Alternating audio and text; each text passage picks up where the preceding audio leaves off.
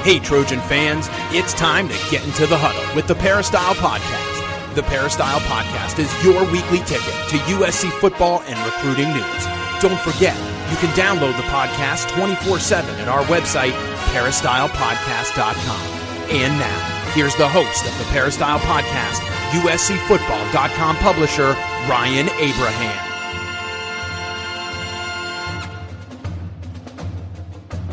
Hello, Trojan fans. Welcome to the Peristyle Podcast on a Monday. Happy Martin Luther King, everybody. We're going to talk today, of course, about USC Trojan football, because that's what we always talk about here on the Peristyle Podcast. We have Coach Harvey Hyde. Follow him on Twitter at Coach Harvey Hyde, or go to his website, harveyhyde.com. And if you want to find out what Harvey Hyde's doing, what his thoughts on the USC Trojan program are, see some of his old shows, you can find all that on his website.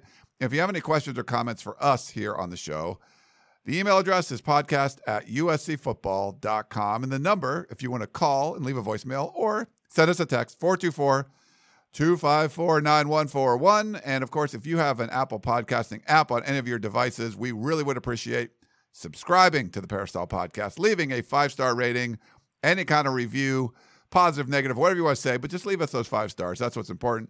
If you have any feedback, suggestions, or if you have any questions, we'd love to talk about those on the show. But that does really help grow us here at the Peristyle Podcast. And we've been doing this for a long time, and we appreciate any kind of feedback you have there, and a way to just, put a review in there and help us propagate the show out to the masses. And Coach Hyde loves talking to the masses, so we bring him on every week. Coach, how are you doing today, sir? Oh, gosh, I've learned to play in front of an empty stadium, okay? But if you say we got a full stadium and I talk to the masses, that's great. No matter who you are up there, buckle up right along with us here with our podcast. Now we're doing it every Monday now with the football season change, and we got a little bit of extra time. But, Ryan, we got a lot of questions. There's always something happening, so why don't we get started? Let's get started, Coach. And so the big news is that USC did hire a strength and conditioning coach. He's actually the director of football sports performance, so it sounds a little cooler, Robert Steiner. So he came over. He was actually with Luke Fickell at Cincinnati in 2017. Been the last 3 seasons at Notre Dame. So it was, I think it's Matt Balis is how you pronounce his name, was running the strength and conditioning coach program there. They were working with Jacob Flint and also Robert Steiner. The word that I got from people that cover Notre Dame, certainly high marks for Robert Steiner. If you see some of his former players tweeting about it, big fans of his, and USC went out and hired another assistant coach from a rival, Dante Williams from Oregon last year, and then Robert Steiner from Notre Dame. So we saw the last couple of years with Aaron Osmus. It'll be interesting to see what direction the strength and conditioning program goes under Robert Steiner. But I wanted to get your initial thoughts on this hire, Coach. Well, obviously, obviously I see it's a different title, which means it's not just the strength and conditioning coach for the football program. So that's a Mike Bohn to hire.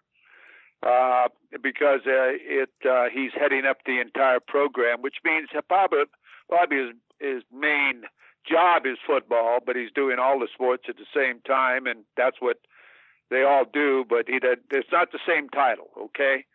So I think that you go any way you want, but I think that's a Mike Bohn hire. I think probably I would assume that Coach Clay Helton called Brian Kelly and talked to him about him, and they did a little background check on him and so on. At least I hope they did. Normally, I don't like to see people with a not a Notre Dame, with a USC tradition hire assistant strength coaches. I'd like to see them hire the real strength coach from Notre Dame if they could, or Ohio State if they could, or Alabama if they could, or somewhere like that. But they right now haven't been able to do that. But I've heard a lot of good things out of the strength and conditioning program at Notre Dame. One of my segments I do on one of my shows feature a gentleman that played at Notre Dame, and he's thought a lot of the strength and conditioning program at Notre Dame. They certainly have develop physical type of football players on the offensive line and so on. So I think that has something to do with it. He's young. He should be enthusiastic. He should be able to communicate, I hope, with the players, and I hope it's a place the players look forward to going to, because he spends a lot of time with the athletes at USC in the conditioning program year-round. So we'll see what happens. I hope that he has the same type of philosophy that fits Clay Helton's philosophy as far as what he's looking for in a strength and conditioning coach as far as for his football athletes. And if that all fits it, then again, they've hired another coach. They can't hire many more positions. They brought in new front office people. They brought in the defensive staff. They brought in a lot of offensive coaches. Now another strength and conditioning coach. And if I remember correctly, a year ago, March or that time, everybody was praising the past strength and conditioning coach. He was having tug-of-wars and steak fries and fighting himself, or people were going to fight themselves out of a phone booth. And you remember what I said about all that. I couldn't care who wins a tug-of-war. I want a guy that can block somebody on the line of scrimmage and want to play and be agile, hostile, and all the rest of it. So, I hope it works. I assume they've done their homework, because that's where it's won and lost in the offensive line and defensive line. So we'll wait and see what happens there. Yeah, it's don't know a ton about him yet, just from the people we've talked to, but the good thing is everything we've heard is positive. I had the same sort of reaction, Coach, for you, where I'd rather see USC go hire the head strength coach from like Iowa State as opposed to an assistant at Oklahoma or assistant at Notre Dame, or more of a peer program assistant versus the head guy somewhere else that may be a little bit lower down the food chain or something like that, as far as programs go.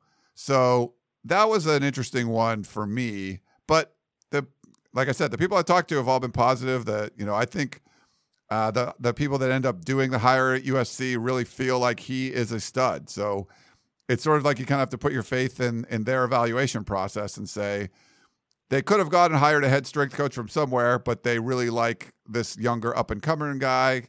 They feel it works with what they're going to do, and they feel like they got their man. But I had the same kind of thoughts of you, Coach, about getting a head strength coach from somewhere as opposed to an assistant. Well, that's what I did when I was at UNLV. Now, when I'm at UNLV as a head football coach, I'm not at USC. So what I did is try to determine the top strength and conditioning program in the country. And at that time, it was Boyd Epley at the University of Nebraska. I mean, they were bringing in people that have been around for a long time, remember their offensive, defensive lines, just absolutely tremendous football, physical people. When Tom Osborne and Bob Devaney and all these coaches coached back there, Boyd Epley wrote all the books on strength and conditioning and all of that. So I couldn't get him. So I called him and I said, who's the number one guy that you would recommend that could bring your program to us at UNLV, and it would be almost the same as far as getting you? And he gave me a name of a gentleman called Tim Wilson, who was the first graduate of the University of Nebraska with a major in strength and conditioning. So he came in and became our strength and conditioning coach there. So we implemented the Nebraska strength and conditioning program. Now at USC, I agree with you, I'd have gone after Boyd Epley. Not that he would have come, but those are the type of people I want. If you have the same tradition and the same image of what USC football is or USC athletics is. But, they obviously are doing what they have to do, and Mike Bohn is the one that made that call. I'm certain of that, with the approval of Clay Helton. But who's Clay Helton to nix Mike Bohn's hiring? And the title change, a little bit different, but that's the way it's going to go. Yeah, as far as that's an interesting story, going out and getting the best guy under Dwight Epley, like basically identifying these people do it the best. We want to get someone that's from that school, I guess, right? That same school of thought. We got a couple questions on Tunnel Vision last night, Coach. We did our live show on YouTube and Facebook and Periscope, and some people were just kind of poo-pooing the importance of a strength and conditioning coach. As a former head coach, maybe you explain how important that role is just because of the time that they get to spend with players, more time than you and your staff would get to spend with players. But like, why are the strength and conditioning coaches so important for a college football program? Well, when you get a player, you bring him in, and he's a baby. He's a kid, a young kid, first time away from home. Sometimes they get homesick, sometimes they don't. And this guy spends a lot of time with them, so he knows what's bothering them, or their morale and everything else, or if they're working hard, or they feel like they're not getting it done in academics, or they're not comfortable. So, he can bring me that type of information as far as that he won't maybe tell his position coach, or maybe not tell me, or so on. So it's important that he has a great relationship with your players.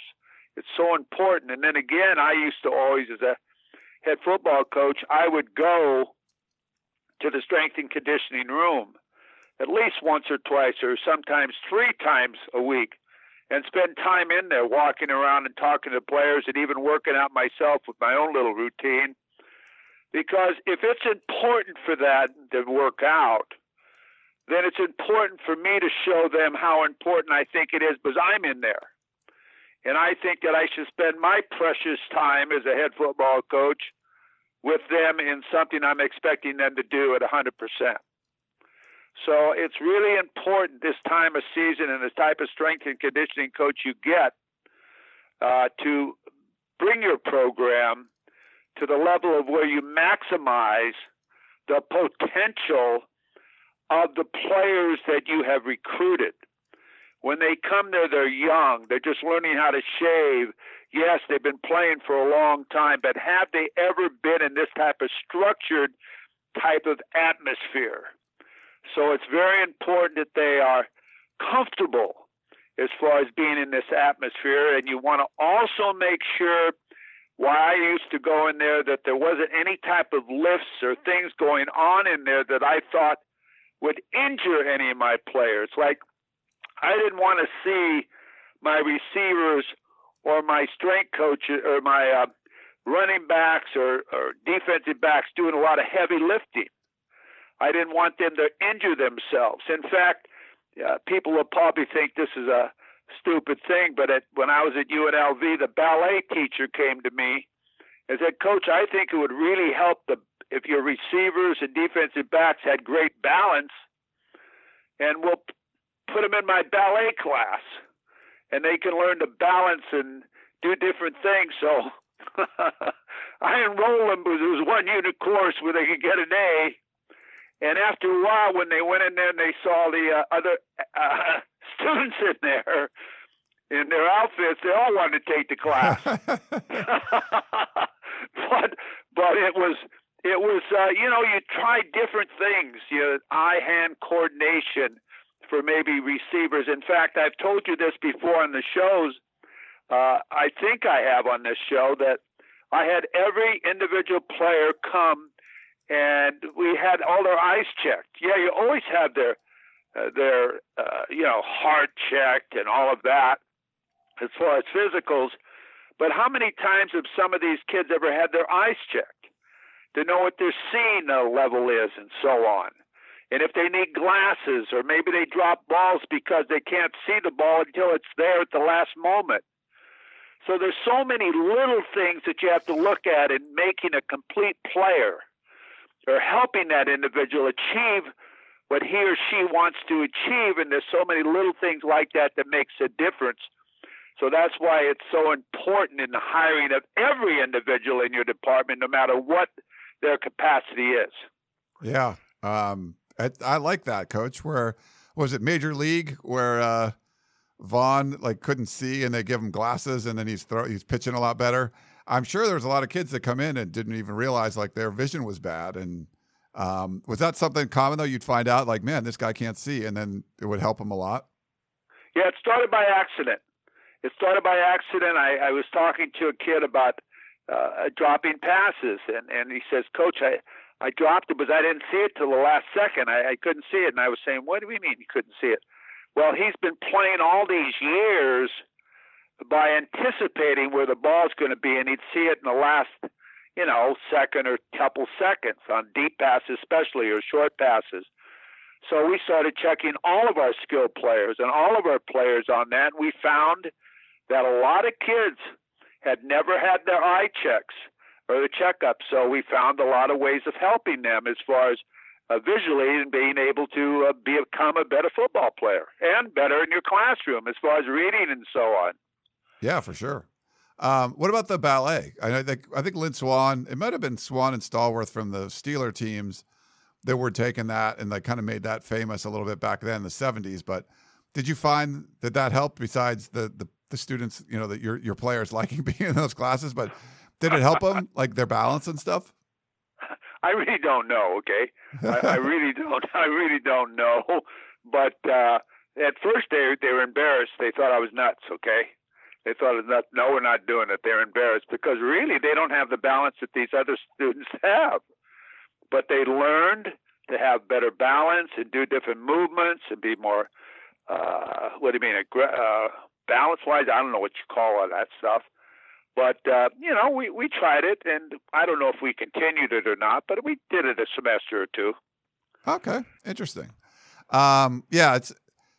It is, but just for the fans, it is a very important part of the program, the amount of time that gets to be spent with those players, just the importance of it, and addressing injuries. And I didn't even think about what you said, Coach, where they have such a good relationship with the players. If there is a kid that's homesick or is having trouble with his girlfriend or whatever it is, and it's going to, potentially impact his performance on the field, maybe his performance in the classroom, and that's something that could be brought to your attention, it's something you as the head coach could address. So they don't want to come off as like stool pigeons probably, but it's just something that they have their boots on the ground, their ears to what's going on with these players a little bit more than what you guys are allowed to do. You're exactly right. He wouldn't necessarily, we wouldn't call it squealing. He would come in my office. He'd say, Coach, you ought to call in so-and-so. He's really thinking about leaving and going home. He's got his girlfriend and this and that. He really misses her, and he doesn't like, or another kid doesn't want to go to his English class because he really isn't good at English, and he's afraid he's going to get called on and get embarrassed and so on. So, we'd have our little talks with him and counseling and so on, and say, the next time you go there, go to class early, talk to the teacher, or help her carry her briefcase or books to class, and you create a relationship with that teacher, and that teacher will never embarrass you. Never embarrass you because she respects you for who you are. And there's little ways of assisting those student athletes as far as helping them get through academic courses by not making it all academic, but being a gentleman and treating someone like gentlemen, or ask her how she is or how was her weekend. Create a relationship with your instructor. And that's what you have to do, is be outgoing when you graduate from college. So I've been a lot of in uncomfortable positions where I say, well, what am I going to talk to these people about? But you've got to be able to go in and discuss certain things, and eventually you'll find a topic they want to hear. And one last thing on that, Coach, with you're talking about players that are unhappy, especially now with the transfer portal as being a big part of it. I am sure that things have gone on where, you hear a player that maybe the scuttlebutt in the weight room is he's unhappy and he might be leaving. And then that does get back to the head coach. And it's something that the staff can address. And it might be because they found out about this from, strength staff or whatever, or what they were working out, and just the player doesn't seem happy anymore, and they might want to enter the portal. And it at least would give, Clay Helton and the rest of the assistant coaches an opportunity to address any concerns the players has, and potentially, clarify things and get things to, to the liking of the player, and then they don't think about transferring anymore. You're exactly right. And I'll tell you, the second most important person, too, is your equipment guy.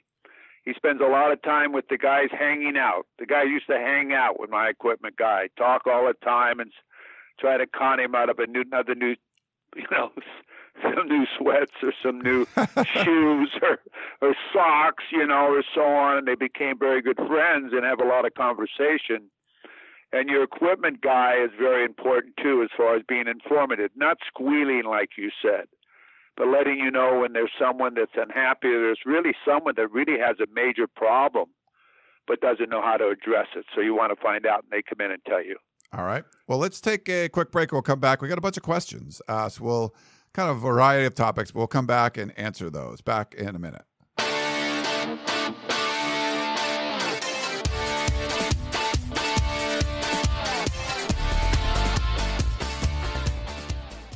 This episode is brought to you by Progressive Insurance. Whether you love true crime or comedy, celebrity interviews or news, you call the shots on what's in your podcast queue. And guess what? Now you can call them on your auto insurance too with the Name Your Price tool from Progressive. It works just the way it sounds. You tell Progressive how much you want to pay for car insurance, and they'll show you coverage options that fit your budget. Get your quote today at Progressive.com to join the over 28 million drivers who trust Progressive. Progressive Casualty Insurance Company and Affiliates. Price and coverage match limited by state law.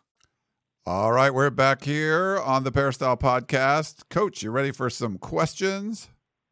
Born ready. All right, we got Don about Urban Meyer. He said, Carol Folt must be happy and Mike Bohn must be relieved that Urban Meyer is no longer on the market. As you guys know, I'll just other side, Urban Meyer was hired by the Jacksonville Jaguars as the head coach, so he's moved on to the NFL.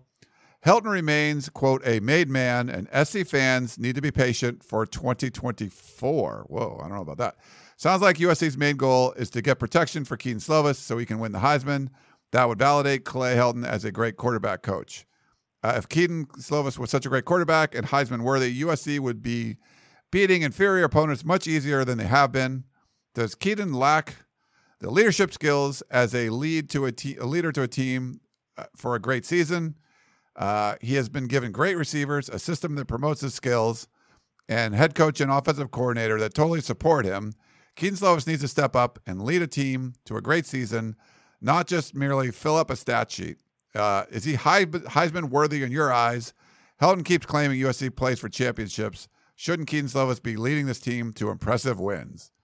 Don is on that one, Coach. What do you think? Well, let's start with Keaton here. It was a long question, so I don't want to leave out parts, but I'll try to address Keaton first of all.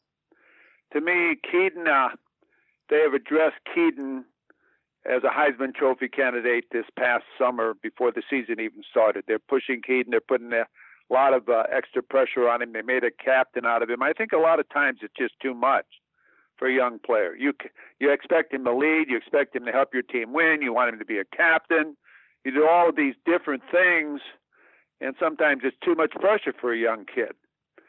And then also, I've been really concerned, and I've told you this on every single, not show, but every season about how you must protect your quarterback. And what's the strangest thing in the world to me, is they push him for a Heisman Trophy. They talk about a Heisman Trophy and all of the different things they do with Keaton. And then he gets injured the last game of the year, and it's like he went on a 6-month vacation. You haven't heard any type of release from anyone. I don't even know if it's the question. What happened to Keaton? Did he transfer? Is he alive? Is he working out? What's the deal? I mean, somebody ought to tell us if he was injured. To what extent? Did he have surgery? Didn't he have surgery? I don't know. From someone who they talk about so much or have, to not speaking about him at all is amazing to me. Now, you say, can he lead you to a national championship and championships? Certainly he can. But he has to have the supporting cast around him.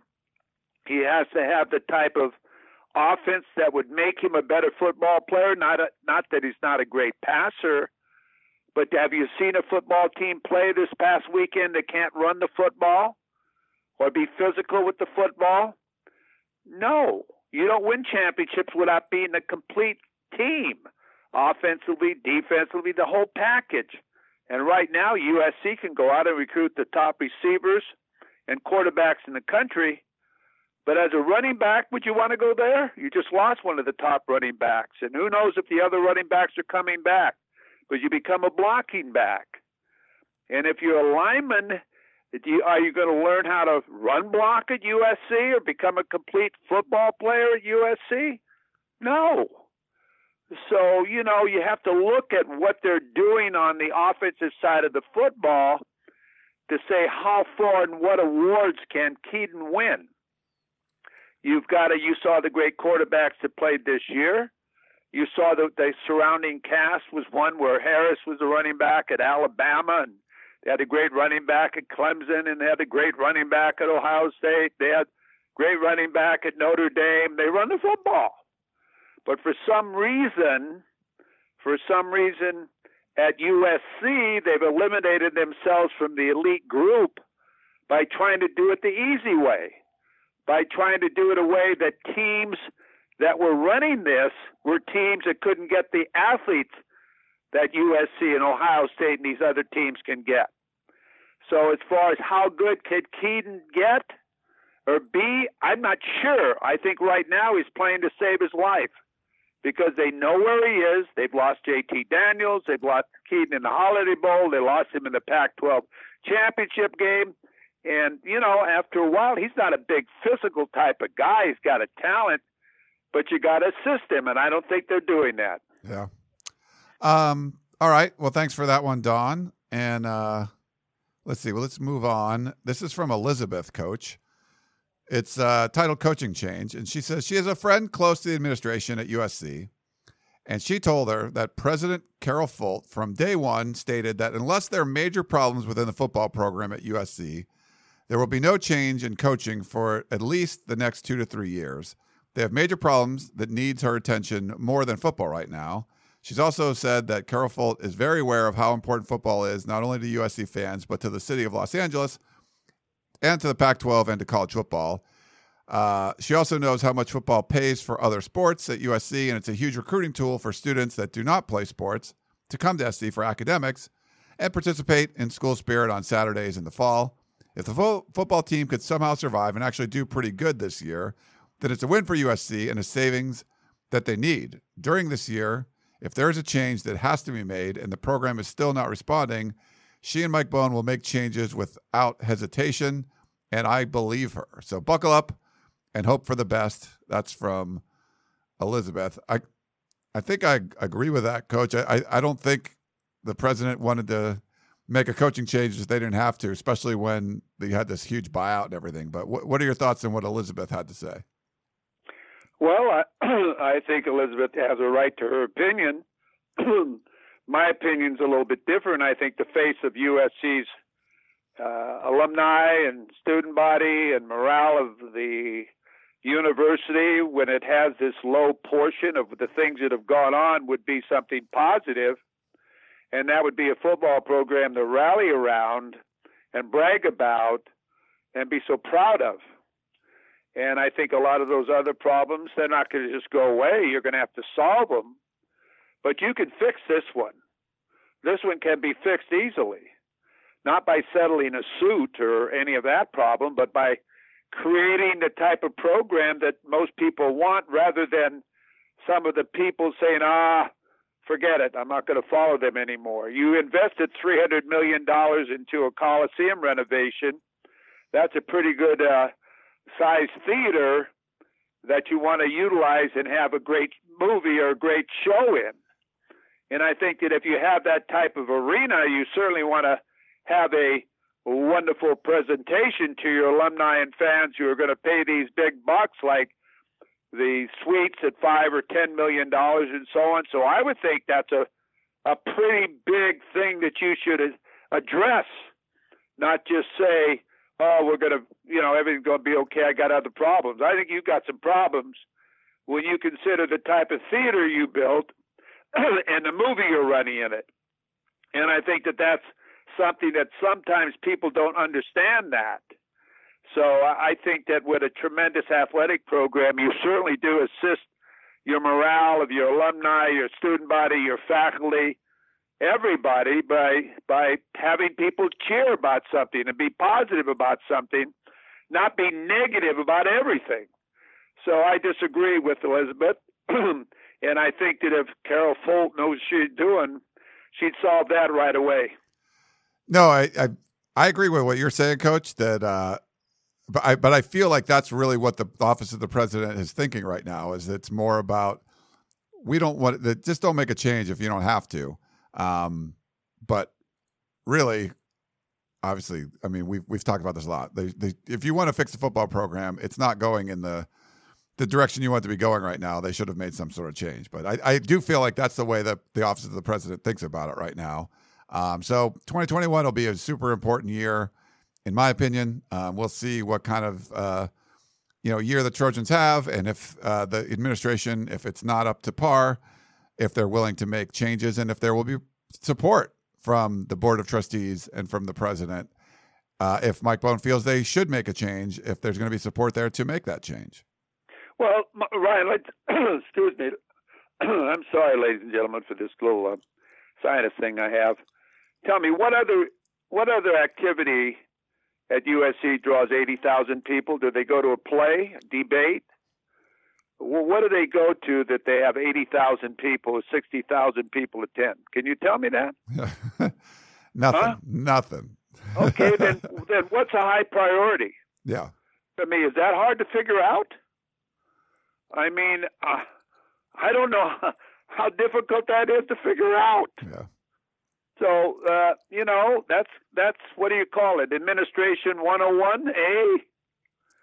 Figure out what keeps your students, like I said, find out what's happening in the conditioning room, but you better find out how to keep your alumni happy, especially the ones that paid $5 or $10 million for a suite and they're not going to it. Yeah, that's a big one too. I didn't even think about that. They're like, you spent all that money. I guess you probably get an extra year tacked on. I'm not sure how that works, but interesting. Well, we got a voicemail for you, Coach. Let me play it. Hello, Ryan. This is Lee from the Bay Area. Ryan, how you ever, since we're in the off season, how you ever thought about bringing an old Trojan, All-American back, Lynn Swann, and asking him the question of what was his thoughts going into the contract negotiation for Clay Helton? All right, thank you. Thanks, Lee, for that. Just real quick, Coach, I'll get your thoughts on this too. We couldn't talk to Lynn Swann when he was the athletic director at USC. He's pretty much gone into hiding. I think we've seen he tweeted something. I forget what it was about. But it's really been he's been isolated, and I don't think he would be willing to talk about any of that on the record. I'd love to, Lee. I think it'd be great to kind of ask him well, why did you think a fully guaranteed contract was going to make sense? And 4 months before, or whatever, 8 months before the team went 5-7. But yeah, he really wasn't willing to talk unless he absolutely had to. You could kind of corner him like at a game and get a couple questions in, but he never did press conferences. He never would have us, in a room and talk about. At least Pat Hayden would do that. He would invite you into a room, and every once in a while, we'd get to quote him on stuff. And it was like pulling teeth trying to talk to Lynn Swann. So Lee, love it, but I just don't think Lynn Swann would be down for that. Well, I've had the opportunity of being with Lynn and doing a couple of events with him, and I never bring it up. I never discuss it because he has his reasons for that, and that's why I think I'm able to maintain my relationship with him. And, everybody says Lynn Swann, Lynn Swann, Lynn Swann. Well, Lynn Swann was put in a position with this regarding this contract that this is probably the first contract or type of deal that he's ever done, because he hadn't been an athletic director before and didn't know exactly the procedures probably and so on. I think he was assisted with that with some of the former administrators that were there and took their advice. But then when you take that type of contract up to your college president or to the regents or trustees, well, they're the ones that approve it. I mean, what if he'd have taken one up there for $1 billion a year? Are they going to approve that too? So I look at it as something that was done that was done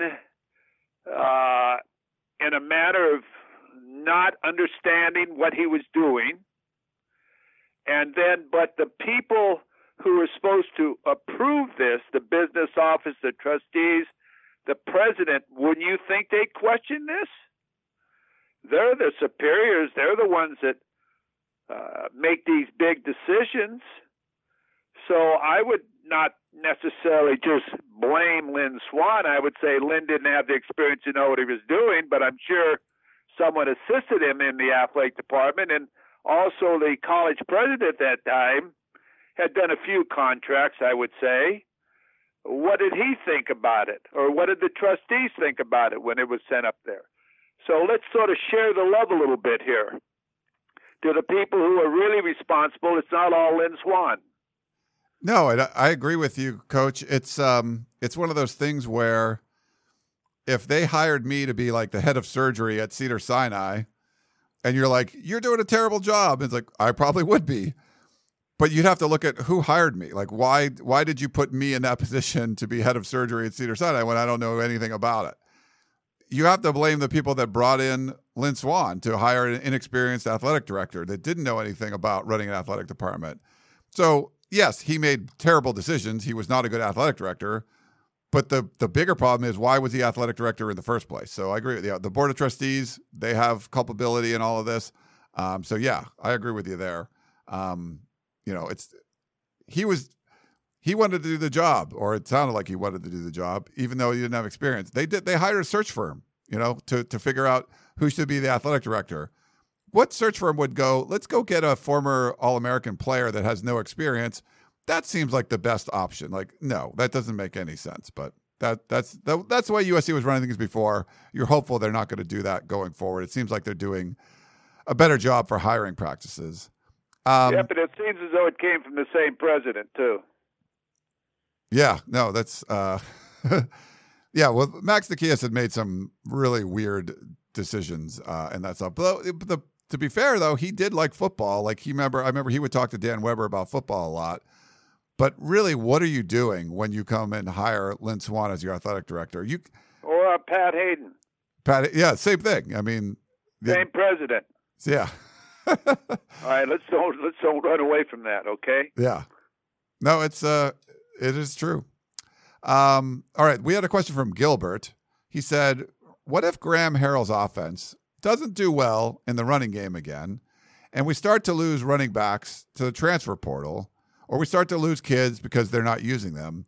Do you think USC would fire Graham Harrell? Absolutely. That means if Clay's still around.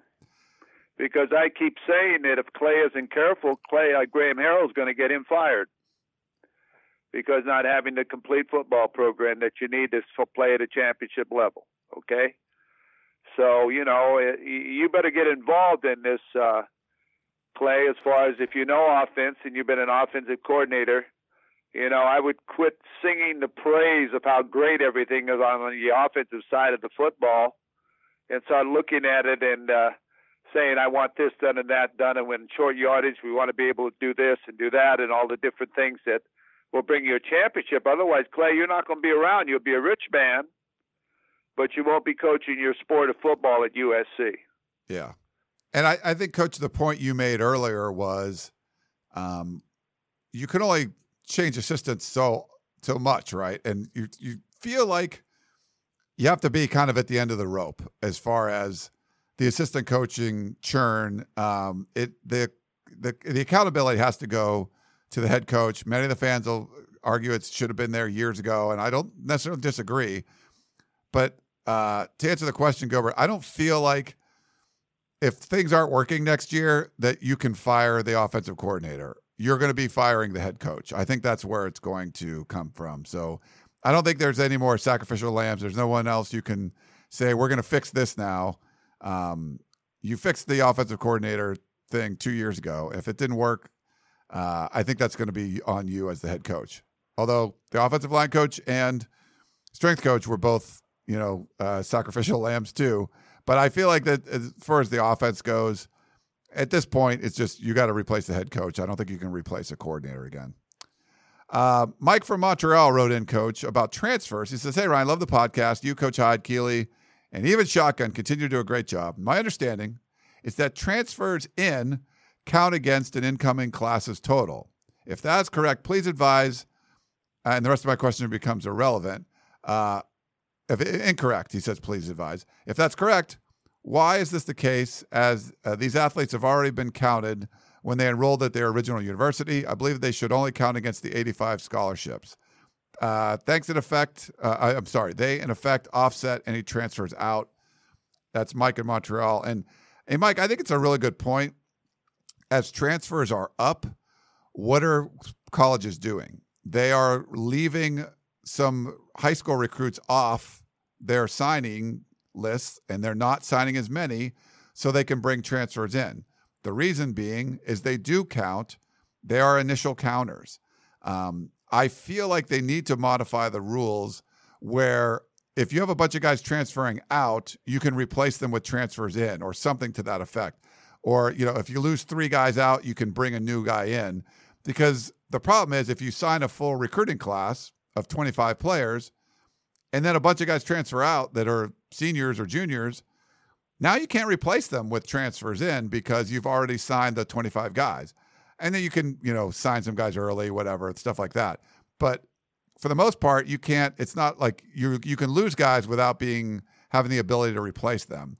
So I would like to see an updated NCAA rule. But Mike, as you understand it, right now you transfer in, you're an initial counter to that recruiting class. But any thoughts on that, Coach?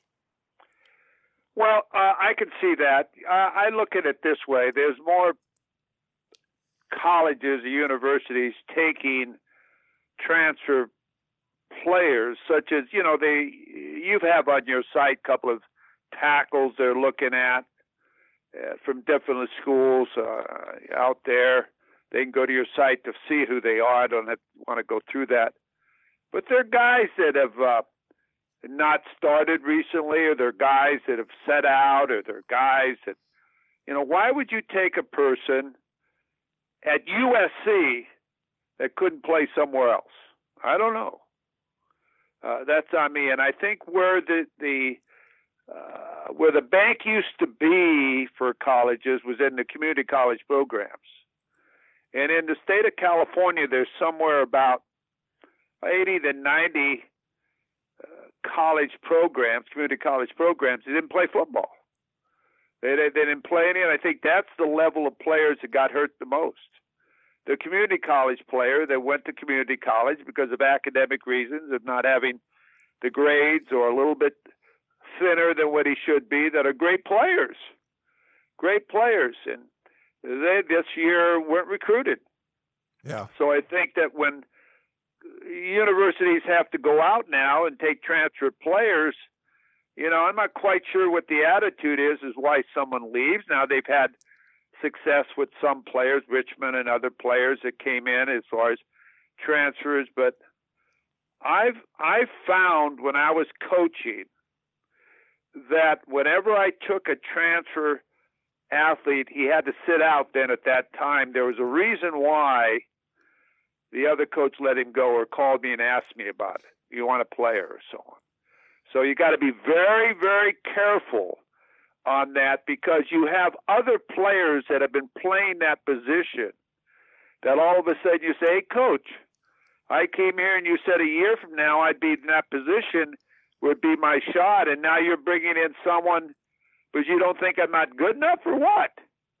And now all of a sudden you're creating another attitude problem among your offensive line or left tackle or whatever you're looking for, that supposedly you don't have a player good enough to play that position. So you've got to be very, very careful when you do this, type of taking these transfers. For sure, Coach. And I think the fear is obviously damaged goods. There's going to be players that just didn't get along with coaches, didn't work hard, whatever it is. They had academic problems. There's a lot of guys in the transfer portal, and I think there's a lot of damaged goods.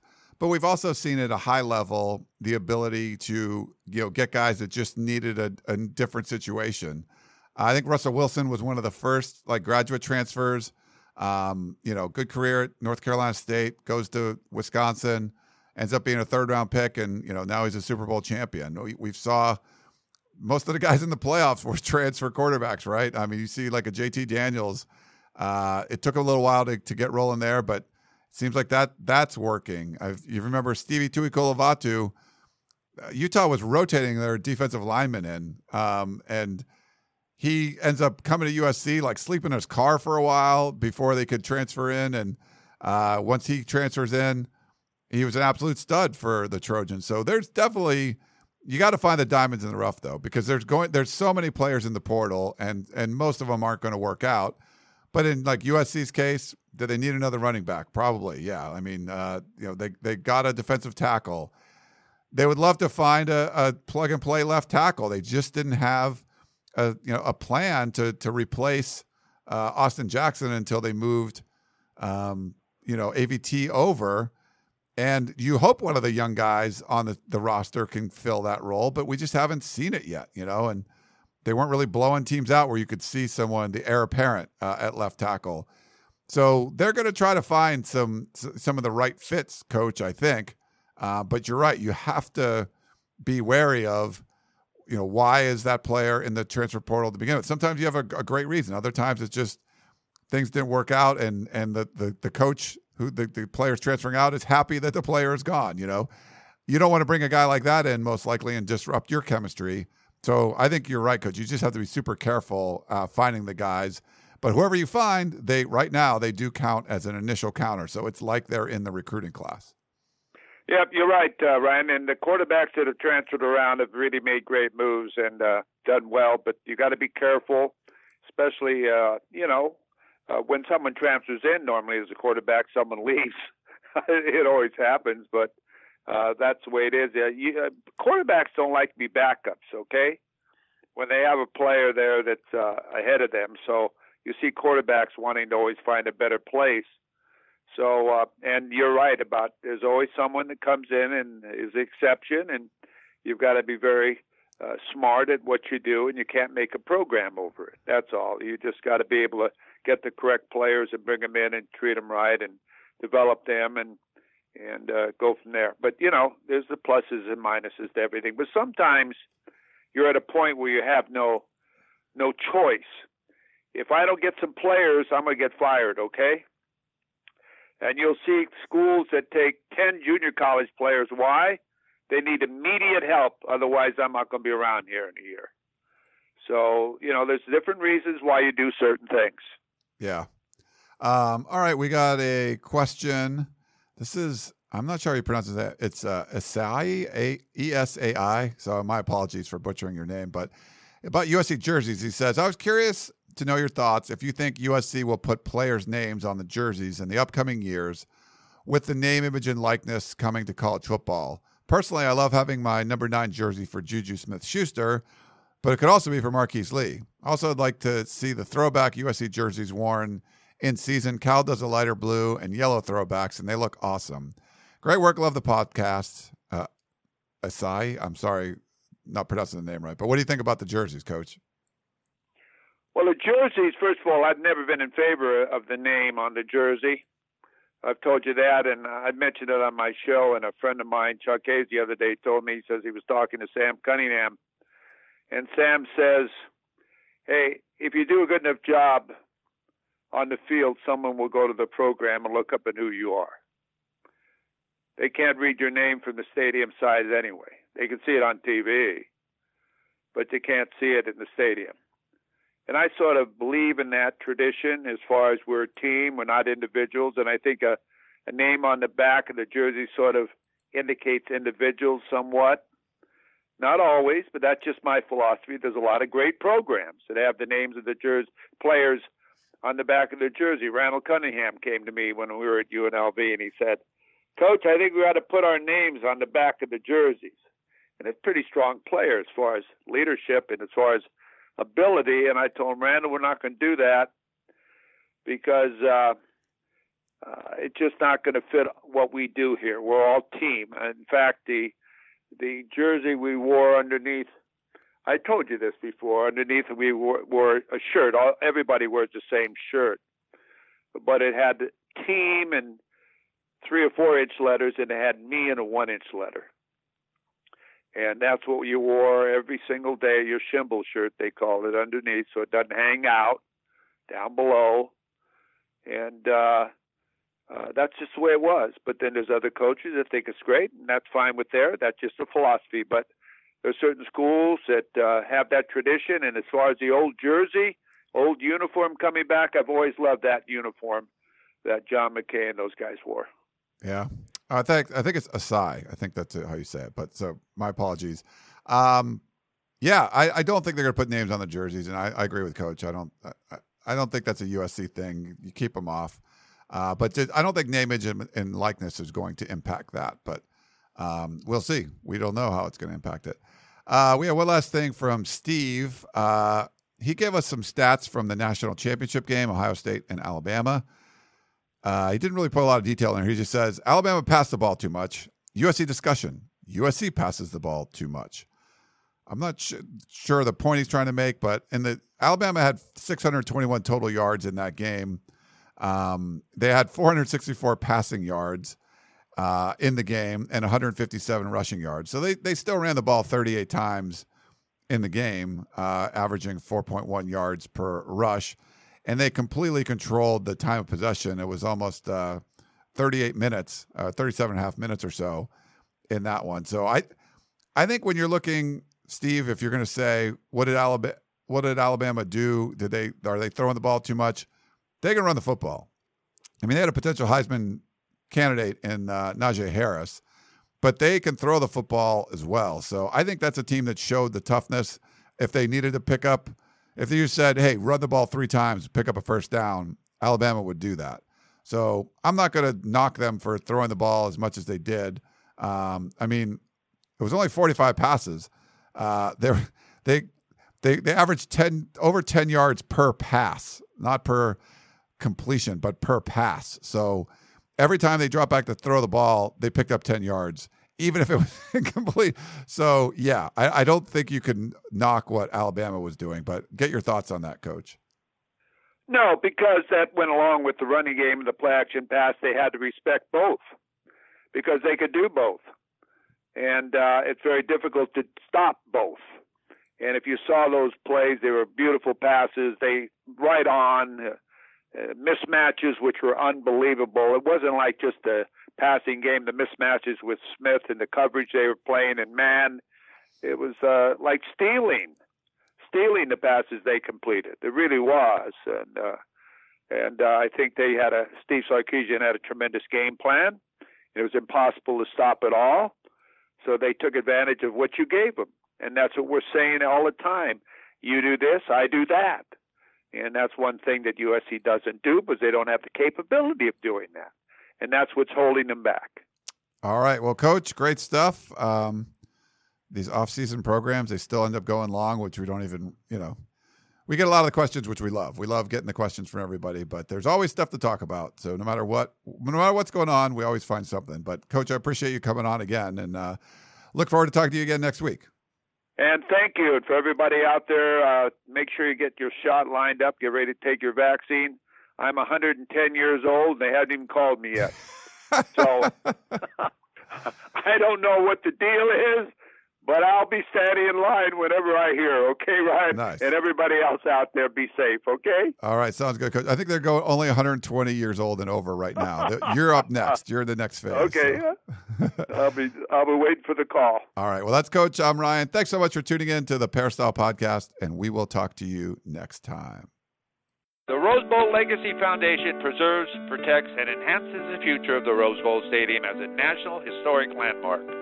America's Stadium has hosted 2 Olympic Games, with a 3rd one coming in 2028, 2 World Cup Finals, 5 Super Bowls, and the granddaddy of them all, the Rose Bowl since 1923. It is the epicenter of college football and is the most iconic stadium in the world.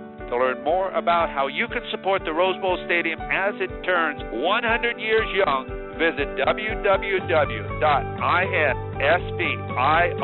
which spells inspire, 2022.org.